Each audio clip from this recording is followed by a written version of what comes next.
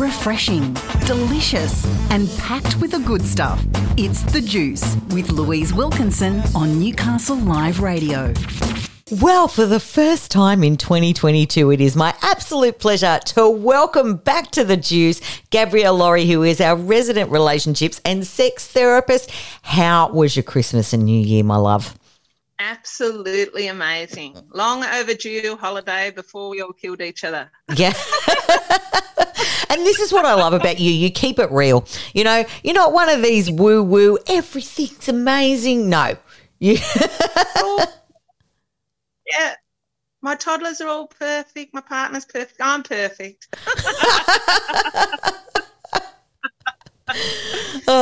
We just clean it up well. And my poor partner doesn't get away with much. So yeah, fair. Yep. You hold him to a high standard, which is, you know, only what we deserve, I feel.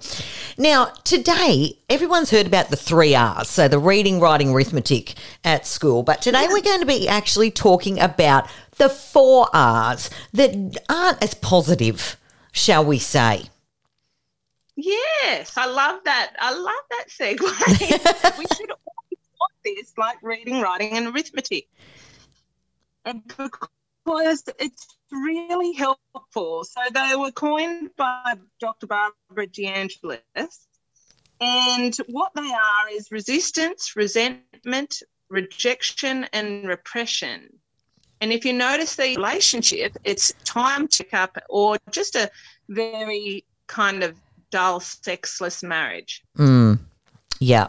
And we do see that, we see the honeymoon period and that sort of thing. And then, you just get into, as you like to say, I love the saying that you have, which is flatmates running a childcare centre.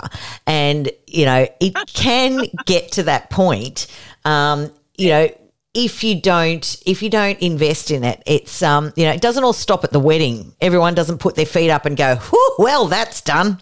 Yeah, it becomes a bit like Everybody Loves Raymond, unless you do something about it. Yes, 100%. All right. So I guess that in your practice you would come across this a fair bit. And I would imagine that when it gets to the point where couples seek therapy, it's fairly bad and you need to untangle a lot. So what are some of the things that we can look for as markers, I guess, that maybe we need to address before it gets to the point where everything's at crisis point and you're almost at the point of no return? Yes. Please don't see a therapist when it's too little too late. So I have a lot of women telling their male partners, we need to see someone. We need to see a couples counsellor. We need to see a sex therapist. And they'll be telling them for a couple of years, and then they're finally done and ready to divorce. And the guys go, no, I'm ready. I'll come in. And it's done. So don't wait. And, and I really feel that that's a thing with women as well. I mean, I might be generalising, but women tend to grieve in the relationship. So by the time they actually say, I'm done, they're done. And they have worked through it in their heads for 6 months previous. So when they actually say those words, it's very, very difficult to come back from. Men kind of throw it out and then go, no, actually, that's not what I think. Or they just don't take it seriously. If she keeps saying she really can't live without XYZ, take it seriously. And, sometimes the shoe's on the other foot and the roles are reversed, but this is what primarily we see. Yeah. I can let you know the little signs to look out for in each phase if you want. Yeah, that'd be great. So, yeah. So resistance would look more like so if the female partner's having inner resistance in her head, she might be thinking when she goes to bed with her partner and he starts to try and stimulate her to get in the mood for lovemaking, she might go, I wish he wouldn't be so rushed. I wish he'd be more gentle. So that's just a sign of resistance. But she might let it go and not say anything, or she thinks she's let it go. And with a male partner, his inner resistance might look like, hearing his wife joke about how he doesn't help with the kids. He might start to feel like just a little bit annoyed. Okay, so that's just a tiny bit of resistance. And he thinks, I'll just let it go. It doesn't matter, it's all right. But this really starts to build. And if we keep judging our tiny feelings as don't get upset over nothing, I'm being too picky, no one's perfect, why rock the boat, just forget it. If we judge all our little feelings as that, then we will have to deal with them when they get bigger and bigger. And we're not so good at dealing with our feelings once they turn into resentment. Mm. So resentment is when you start to feel angry, critical, hostile, and frustrated. And instead of her feeling, I wish he'd be more gentle, or she'll start to think, I hate the way he paws at me. I hate how insensitive he is when you try to get her in the mood for sex. So it starts to turn into real kind of feelings of anger about it. Or the male partner might go, I hate how damn critical she is of me. She's not perfect. She doesn't appreciate all the hard work I do for her. So that's what resentment sounds like. And you might say it outwardly, or you might have it internally. Yeah. Any of that sound familiar? Yeah, it absolutely does. So, and it's just those little things, and they build and they build and they build, and then, and then it's just so, and then you've got a laundry list a mile long that, it's all these little things. And so sometimes silence isn't golden, and and letting those all build up just, gets you to a boiling point. Absolutely. What we might do, Gabrielle, is we'll take a short break, and when we come back, we'll talk about the other two R's. So if you're recognizing these things, stay tuned, because we've got a little bit more for you, and then maybe some strategies on things that you might want to look at doing if any of this is speaking to you. We were talking about the concept of the 4 R's, not the 3 R's, the reading, writing and arithmetic, but the 4 R's that can sometimes show up in relationships, and when they show up, usually spell trouble. So we've talked about the first two, which are resistance and resentment, and the ways that they can sort of slip into relationships and we don't even really notice. It's just something that we push to the back of our heads until the list becomes so long that it's impossible to ignore. And now we're going to talk about the other 2 R's. Gabrielle, what is the next R? Proper grammar, Louise, proper grammar. The next R is rejection. Right. So in this phase, you might do active rejection or passive rejection. Right. And active rejection will look like your partner will be aware of how angry you are because you're threatening to leave the relationship. You might be refusing to cooperate with what your partner wants. You might be complaining to others about them. There may even be verbal abuse starting, or refusing to have sex with them, or you might spend as much time away from them as you can. If you're doing any passive rejection, your partner might not be aware of how angry you really are, because you're fantasizing about other sexual partners. You're fantasizing about having an affair. You might be having an affair. You might not be responding sexually when your partner makes love to you. You might lose desire for no apparent reason. You might become a workaholic, have no time for your partner, tune out when they speak to you, disagree with their point of view on everything, and secretly be longing for your freedom, maybe looking up houses or trips to Hawaii. Well, the trips to Hawaii is fair enough. I mean, yeah. Look, and as we spoke about in that last segment, I really believe that I and again, generalising, and I'm not the expert and I'm not the one dealing with it every day, but women are pretty good at that. They're pretty good at sort of having that exit strategy, many months before they actually say those words. And, that is a big red flag right there, and we, Yeah. We are, particularly if we've been brought up, quite polite and not sort of used to healthy conflict and that sort of thing. We bury all of this stuff. So sometimes that can, take your partner by surprise when you actually go, I'm out of here, and these are all the things that were wrong, and the partner really had no idea, because we are good at pressing that stuff down until we're kind of by ourselves and start Googling rental properties and but look, in my defense, I Google holidays to Santorini all the time. I'm not leaving my partner. I just really want to go to Santorini. But but it's certainly it's certainly a red flag, and I can see that we can certainly be guilty of that, definitely. Yeah. Yeah, and you'd be surprised. There's a lot of men do a lot of passive rejection, become workaholics or have affairs or just give the silent treatment or tune their partner out, or and women desperate for some emotional connection so they can be in the mood for sex. So, it's both sexes and the LGBTI community, when they're not happy in relationships, we all pretty good at doing this rejection phase.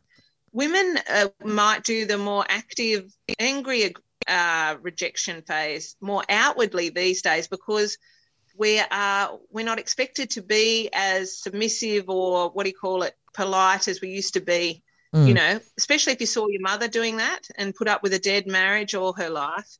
A lot of women are much better at standing up for what they want, but it falls on deaf ears. And a lot of men are trying not to be aggressive, maybe how they saw their father was. So they're trying to be the nice guy, but they're just withdrawing and withholding and repressing and, moving further away. So it can be very lonely in a marriage. And this is what leads to the next phase. The next phase, if you make it to this one without breaking up, is repression. Now, this phase can trick people because couples might look really happy. They don't fight. They get along politely. Everything seems really calm and easy, but they're probably in a sexless marriage because they're no longer connected. They're just flatmates running a childcare centre, and they're just not leaving because of the kids or because of finances or so there's no more joy, there's no more excitement, no more passion, and it can lead to depression. So, or just total numbness in all areas of life. When there's no, juice in the connection, it's, and it is an empty existence. It's I mean, in one respect, although you don't want out of control conflict, but still wanting to negotiate and find that middle ground and have those uncomfortable conversations is a lot healthier than just letting it go. Just no fighting at all. You're right. Is also a sign that things are not good. People go, oh, we never fight. There are some couples who never fight and are still connected and happy and having sex. But often it's a sign that, you're in the repression phase and it's a nice dead romance that you role model to your kids. Yes. That love is just flatmates. And, I really believe in that responsibility in modelling, a healthy, authentic and honest relationship to our kids because they do monkey see, monkey do. And if you're, if you've got, the aggressive fighting and that sort of thing, they're taking that in. If you've got no connection and they never see, dad drop a kiss on mum's forehead and, maybe grab a butt every now and again in the kitchen, they don't think that's what they're seeing and taking in, and then that repeats itself in their relationship. So it really is our responsibility to make sure that, you know, what we're modelling to our kids is healthy. We can't be unhealthy and stay together for the sake of the children, or, you know, have all of these arguments and then expect that they're not going to, in some way, play that out in their adult relationships. Copy it. That's right. And to be fair, most couples that go through the 4 Rs, everyone does at some point. So it's no one's fault. It's generally because no one. So often people go, well, we tried to do the opposite of the 4 Rs, which is tell the truth about all our feelings when they're little, and it just leads to more fights. And this is because people don't have healthy communication or conflict resolution skills. So that's what's stopping you. So I can understand why people would stay in the 4 Rs and go, well, it's better for repression because then we're not doing any big, awful fights in front of the kids.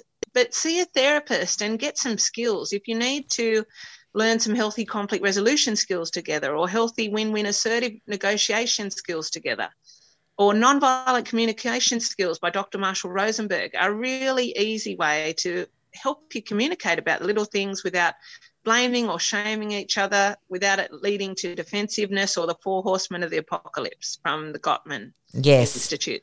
Yeah. Yes, there's a way to do this. This is how you can get out of the 4 Rs. You do have to start being honest and sharing your feelings with each other on a date night when the kids are in bed. But if you don't have any healthy skills to do that, go and learn some.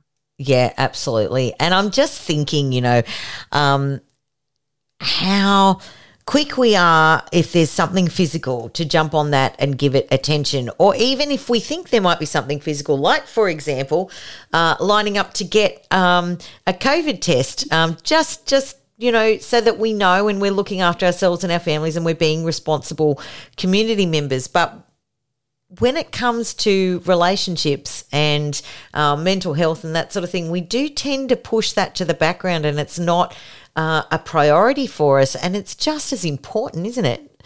There's nothing, you know, everyone that's on their deathbed says, I don't think about my work and I don't think about those things. I think about the people, and the people are the most important things that we have, and those connections. So we have to look after them a bit better.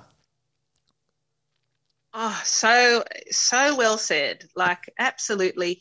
If the only thing we get out of this phase of the pandemic is to realise how important our relationships are and do learn better relationship skills so we can keep our connection, that'll be the best thing for humanity ever, and best thing for our kids. It's just, it's never been a priority. And also people, when they're struggling with bills and jobs and trying to practice self-care and trying to fit it all in and take the kids to swim lessons, it always falls to the wayside because it can, because people can go into the 4 Rs and just numb out.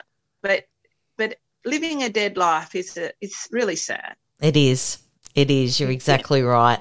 And, you know, we had a talk off air that you and I are both Capricorns. We're sensible, but we're also on the cusp of Sagittarius, and we know how to have fun. And can't live without. Absolutely not. So, look, if any of this is speaking to you, don't wait until you've got your bags packed and you're ready to walk out the door. There are strategies and solutions, and there are healthy communication skills that you can learn with the help of someone like Gabrielle. And I encourage you to do that. And Gab, this has been absolute gold today, and I've loved our chat. Thanks so much for joining us on The Juice once again. Me too. Thank you.